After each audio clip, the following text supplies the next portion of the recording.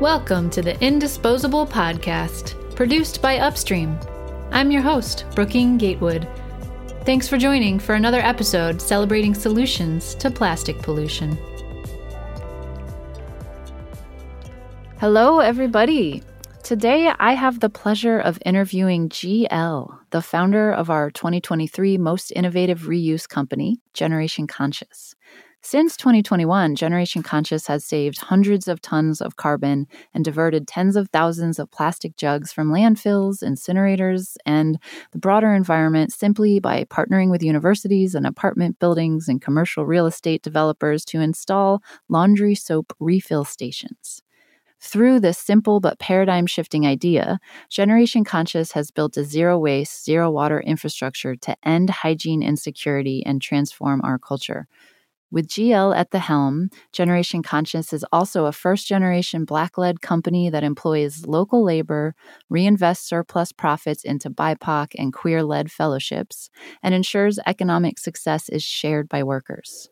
In this conversation, we will dive into how this game-changing business was born and what's next for GL and the team. GL, thank you so much for talking with us today. Thank you for having me. Appreciate it. Yeah, so let's start off, as I often do, with a little bit of background on you.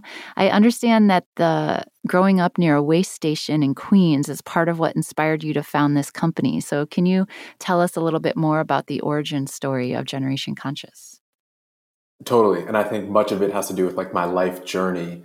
However, 4 to 5, I guess, summer of 2019, I was conducting research just generally around climate injustices, the consumer goods industry where I started my career, and found that there were actually 9 waste transfer facilities where I grew up in Jamaica, Queens, in New York City.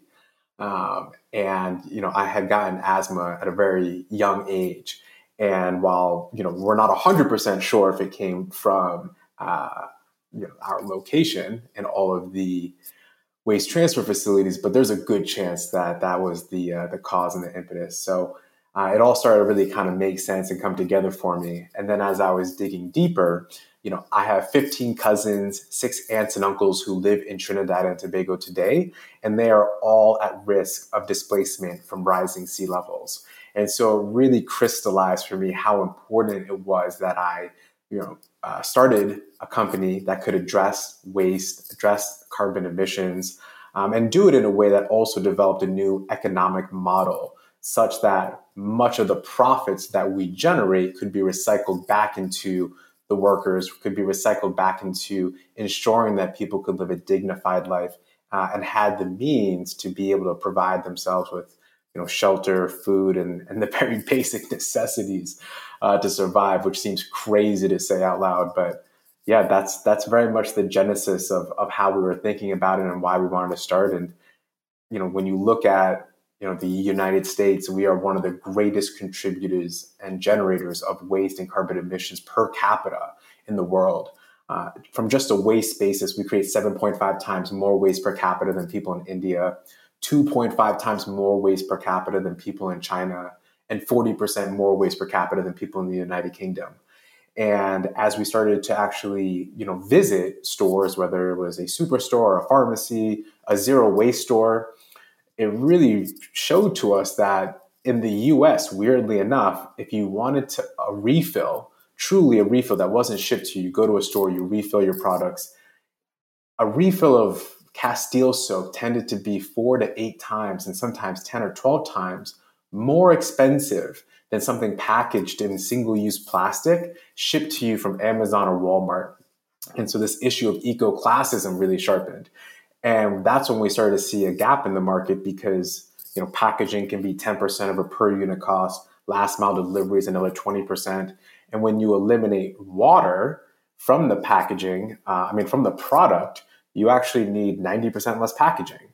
And that's when we really started building and started thinking about this zero water, zero packaging infrastructure and tapping into the untapped potential of community consumption.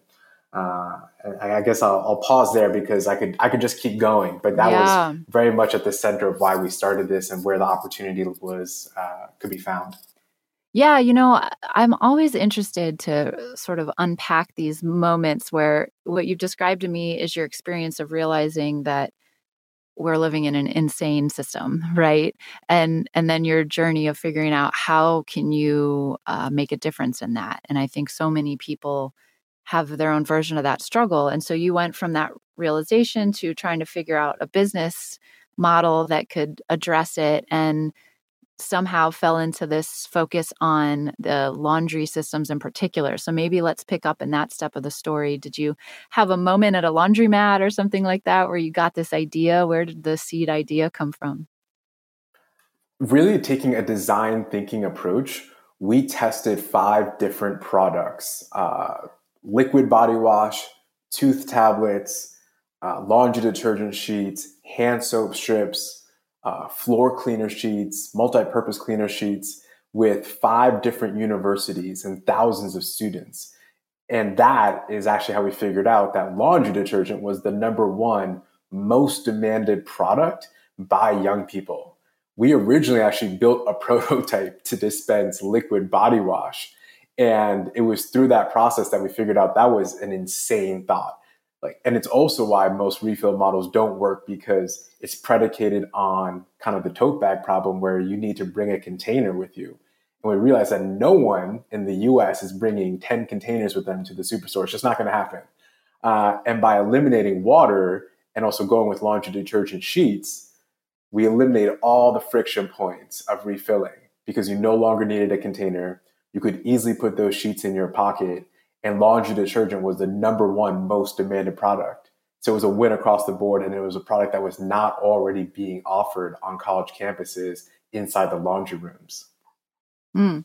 So that kind of ties into the next question I wanted to ask is you guys have only been around, formally launched as a company, for a couple of years, and you've had tremendous success and growth already. So you're already speaking to one success factor, which might be that you really did your research to figure out what product to focus on. But what are some of the other factors that you think have really made a difference in how you guys have been able to hit the ground running with this idea?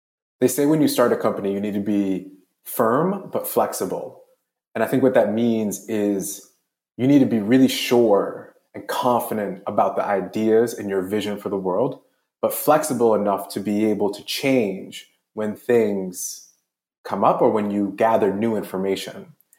And during COVID, everyone was encouraging us, investors, advisors, just sell direct to consumer. You don't need the refill station. Just sell direct to consumer, make money. Because we really couldn't sell the refill station because there was no campuses that were even open. However, had we done that, we would have just gotten lost, in the noise. There's no arbitrage today in paid media. And our true zero waste model would not have been able to come to fruition had we gone down that path. But our vision to build the most ambitious and efficient zero waste reuse model was able to come through because we were firm enough in our ideas and our vision. And because of that, it is truly what aligned to our customers' wants and needs. And so I tell people we are the most customer and ecological centric company. There are very few companies that are building an organization that appeals to their customers' values, belief systems, and their dreams for what a new world can truly look like when we care for each other, we care for our communities, and we're thoughtful about our use of these limited resources. And we don't just engage in systems or products or processes for our short-term needs, but really consider our long-term viability on the planet. And then second, what is kind of that special sauce is the fact that our students, who are our customers, are our go-to-market strategy. These students are building coalitions, volunteering their time across thousands of schools to bring Generation Conscious on campus. And if we had to actually pay those students to do that, there's just no way we would go completely bankrupt. But they believe in our economic justice model because if they are successful in building those coalitions, they're not only able to provide hygiene equity for free for all of their classmates and their peers, but they'll also be able to provide jobs through our workforce development program for their low-income students on campus. It's amazing. So I'd love to hear kind of at a story level some of the examples of these students going out on their campuses and how is it really working in practice? How do they find you or do you find them and they take it to their schools? And I know you also reinvest in student fellowships. So flesh out this part a little because it really is a unique part of your business model and also community building strategy. So we take the lessons that I learned as a campaign manager for MoveOn.org during the 2016 campaign, and that most political campaigns take around canvassing, getting out the vote, and leveraging the values that we share and the mission to see a new world, to get people to volunteer their time to get out the vote in the same ways that we do that on a college campus. At a college campus, you have schools that have hundreds of millions, if not billions of dollars in budgets. And it's very rare that any of those vendors actually invest back into those students to help them, equip them with skills to succeed in the world in a way that aligns to those students' interests and their career passions. And so we have a repeatable 5-step process to how to build a coalition to bring Generation Conscious on campus. And that starts with surveying students to determine is there actually demand. And I can tell you now, out of the 100 schools plus that we have run this 5-question survey to determine which hygiene products they're most interested in refilling, laundry detergent is always number one. But also when we distribute that 5-question survey, there's a question that says, hey, if you want to join this coalition, drop your email. And that is amazing because usually this coalition, which may start with 1 or 2 students, then expands to 40 or 50 on campus who are tabling to distribute products, talking to administrators, writing proposals to get funding. So after that 5-question survey is done, and we now have a much larger coalition, those students are then taking the Generation Conscious materials, which is what are in the laundry detergent sheets, how does the refill station model work, what is the workforce development program, what does the life cycle assessment look like, how much less carbon and water does the university save, and they present that to the Office of Sustainability, Auxiliary and Facility Services, and then to student government. And then once they get approval from all those stakeholders, they're then writing proposals to get funding for that program. And then once that funding is approved, we then send our contract to procurement to actually get that signed. Now, all these 5 steps, from surveying to tabling on campus to distribute products to presenting the materials and the value proposition to the university stakeholders, to writing the proposals to getting funding, are actually all in our Google Drive. And so students are also then working together on Discord to share challenges that they're facing and also best practices. And I'll tell you, in just under 2 years since we've launched, we've been able to reduce the amount of time that students have to run a coalition from what was ultimately 13 or 16 months, now down to about 4 or 5 months in about 1 semester. Wow. There's so much there. That's such a beautiful kind of 2 birds with 1 stone, if you will, approach, and that these students are both getting a valuable service, but I'm also hearing they're getting a tremendous learning and training opportunity in organizing and in advocating for change that they want to see, which is an amazing skill set to be helping them develop in the process. I love that part of what y'all are doing. Fundraising. And, if you don't have resources, you can't compete, and they're learning how to fundraise, which I think is a positive externality that we were not accounting for when we first started. Mm.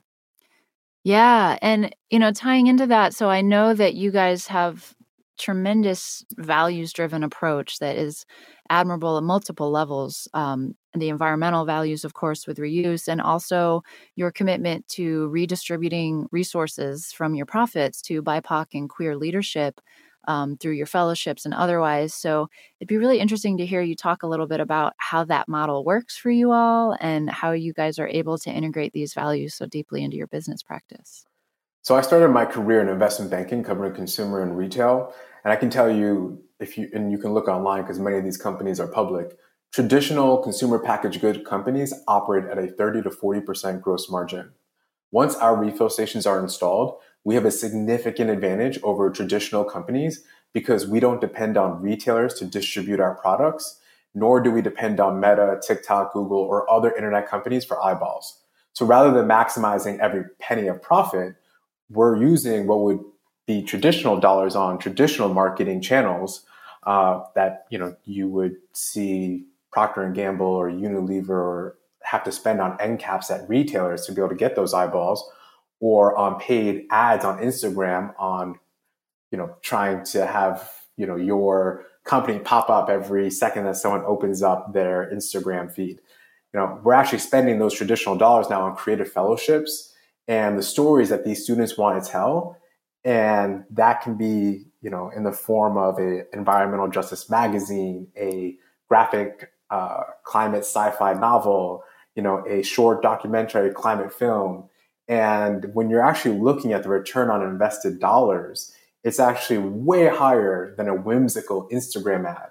And it actually is being able to generate a lot more awareness about Generation Conscious and establish our brand and the aspirations of this brand to a much wider demographic. And while this is a very niche market today, we feel really, really confident that if we can grow organically, utilizing, traditional marketing dollars on creative customer stories, that we can actually build a long-term sustaining business that can grow year over year.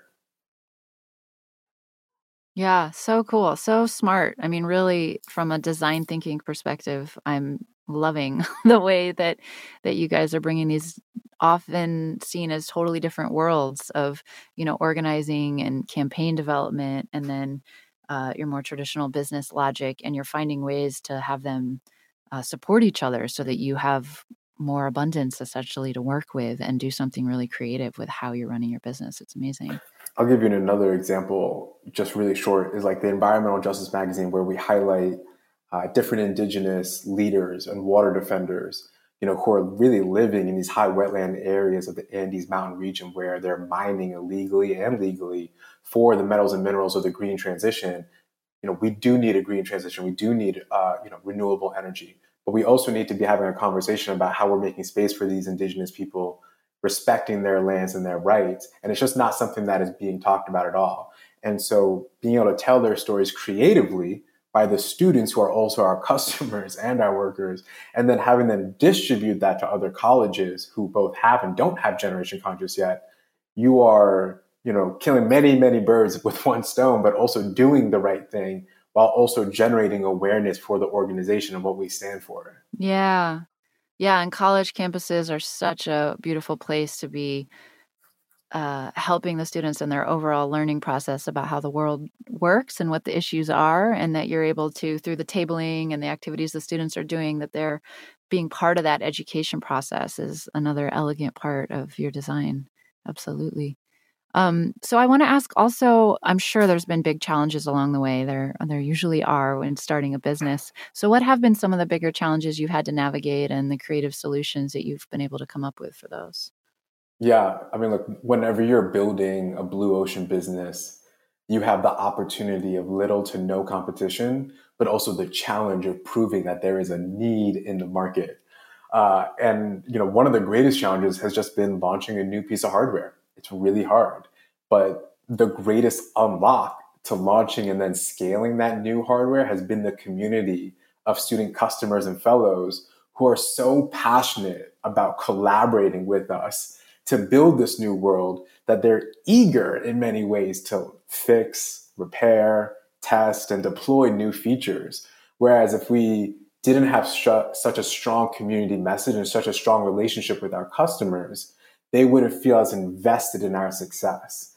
And I think that is so important, particularly if you're launching a new piece of hardware where you can't remotely fix it like a piece of software. You truly need people on the ground who are, highly interested in what you're building and have a vested interest in its success. Mm. I'm imagining you have some of these students that may spend their 4 years in college working with you all, and then they go off into whatever's next in their lives. And have you thought about what those longer term relationships might end up looking like? Yeah. So, I mean, first I'll say that we have a model around like regenerative community building where the second you work with us, you need to find a young mentee that is going to take over the program from you to make sure that this is long-term successful and can stand on its own 2 feet. And in many ways, it's the way that we sell it to the student is that, look, you need to also be teaching young people what you wish you knew as a freshman. There's absolutely no reason that you are coming into this program having learned all these things and then are just going to hoard that information. There's the reason why much of capitalism can succeed in the way that it has for a small group of people is because of imperfect information. What I know, what you don't know, and how I can capitalize off that. And so much of this success is about sharing information, sharing knowledge, and making sure that it's being passed down intergenerationally so that this can be successful and so that it can continue to grow. Yeah, and I'm imagining, I have this student in my head that I've just made up that does their program with you, and then they go off to live in some city, and they're probably going to live in an apartment for a while, as they're getting oriented. And then they might say, man, this apartment building could really use the same system we had in college. And I could see a growth strategy that would involve some of the students continuing to be involved, because I know you don't just do university campuses. You're also looking at multifamily dwellings and other off-campus versions of 100%. Yeah. And also, I would just expand and say that if you are an investor in Generation Conscious or an advisor, I have tapped you probably 94 times to mentor a student, help them interview, help them prep. No one is operating in a silo here. Like, if you are working with us, like, you are fully invested. And we don't accept people selfishly not opening up their time, their energy, and their resources to help the next generation get to the next stage and help to build, this new world that we're hoping to bring forth. Yeah. And on that note, so tell us a little bit about your big vision and dreams for growth for Generation Conscious and the larger long-term impact that you guys might be able to have. This can't be successful without a big vision, and I think we aim to be the largest organization in the world that has built the most efficient reuse model the world has ever seen. Because today there's 1 trillion pounds of plastic that are being generated, and half of that is coming from the consumer packaged goods industry. And so much of that is just a lack of supply chain changes, and also because they have gotten customers so used to free next day shipping, really big, bright, beautiful single-use plastic containers that are nice to see on shelf, that it's really hard to switch those customers. And for us, we believe that starting at the ground level with the most efficient, both economically and operationally, distribution system for CPG, we can be that big company that is resetting how we distribute, produce, and consume products, but also equitably employ people so they actually have adequate shelter, food, and healthcare and can live a dignified life. Yeah, amazing. I am reminded there are those rare businesses that really do become sort of a new best practice and show other companies what's possible. And please do become one of them. We want to be like Lush Cosmetics, Yeah. Right? We sell products so that we can fund equitable social justice causes, starting with creative climate student fellowships. Like, we see Lush as the absolute epitome gold standard. Are they perfect? No. But they sell soap to fund a more equitable world. That is the goal, right? That is truly the goal. Like, you don't need all these products in your life. Maybe you need a couple, and hopefully we can have some of that profit to be able to fund a better world. Yeah, so becoming Lush is a beautiful version of the goal. And I'm sure you have more short-term goals that are on the plate that you'd love to share with our audience, as well as ways that people who are listening and feeling excited about what you're sharing with us now and want to help somehow. So what's ahead for you guys that you're excited about, and how can listeners support your work? Great. So I'm going to move more into business model because people make a decision because you're helping them make more money, you're saving them money, or you're creating value. For a long time, we've been creating value. And right now, we need to figure out how we're going to save institutions money.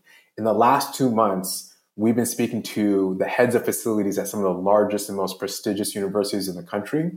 And what we found is that they approved Generation Conscious because our laundry detergent sheets through the refill station saves the university about $30,000 to $40,000 a year in asset preservation costs. So what does that actually mean? The laundry detergent industry has long made billions of dollars off of intentional product design for overdosing, using more detergent than you need so that you keep buying more and more. That measuring cup that's indistinguishable from the amount that you need, some of those pods that have 30 plus ingredients that are way overdosed. What happens is that when students overdose laundry detergent, it creates excess suds and soap pollution that clogs the pipes and causes the machines to break and overflood with water.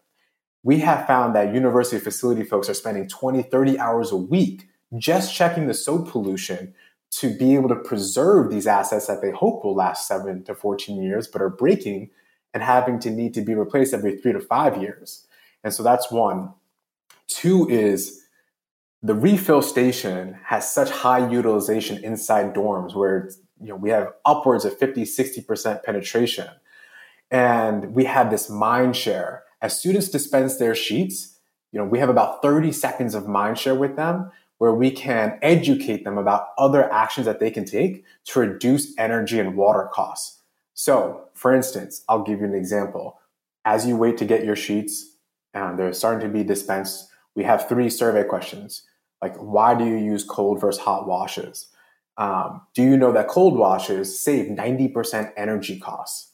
Did you know that if everyone in a public laundry facility, which is about 110 million people, if they all switch to cold washes, we could save 34 million metric tons of carbon emissions per year. And starting to work with universities to actually reward and incentivize students towards cold washes instead of hot washes. That would save the university, even as small as a school that has 2,000 students, about $100,000 a year.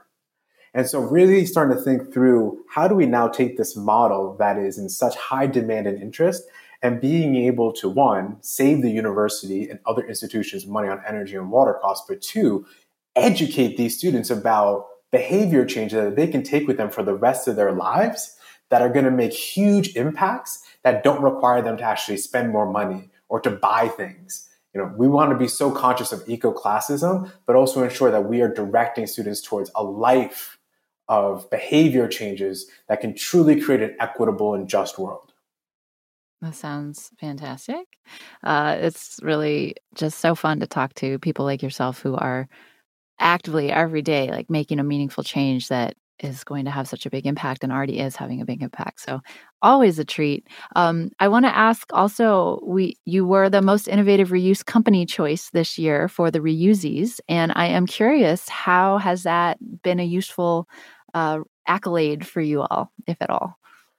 Yeah, so for many reasons, the reuse sector is under-resourced, underappreciated, and undervalued. Simply having the space and community to celebrate and share a win with our community, our clients, our customers, our investors has been huge. And I think there's so much more that we're working on through the Reusees network of connections with the World Economic Forum, the World Wildlife Fund, the UN Environmental Program that will likely bear fruit in many more years to come. And so just having this space here today is honestly been amazing, and being able to talk about it, meet other folks who are working towards an equitable and just green transition. Without this, who else is going to celebrate us? It would be no one. So we're thankful, and we're also excited to build this community out tenfold so that year over year, each winner will have a bigger community that they can look to for support. Fantastic.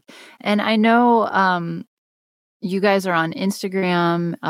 You're looking for investors to support your growth. Genco World on Instagram.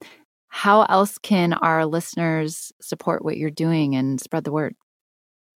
Yeah, we're also looking for a fractional tech lead, potentially a CTO at some point who's a full stack developer. That is a random request, but if you're out there, reach out. You're always looking for investors who share the same values. And look, if you know any young activists at amazing schools, tell them to reach out. Tell them to send us a DM. Tell them to email, just info@generationconscious.co. We are 100% word of mouth and organic. We don't spend money on paid media. This is truly a community-driven organization, so we depend on your word of mouth referrals to get us to that next stage. So thank you so much. And if you have any questions, you can always just email us at info@generationconscious.co to learn more. Fantastic. Truly a pleasure to talk with you today and to learn more about the really elegant thinking behind your model. And I wish you guys all the success in the world. And thanks for spending time with me today. Of course, you're too kind. We appreciate the time and look forward to supporting you as well.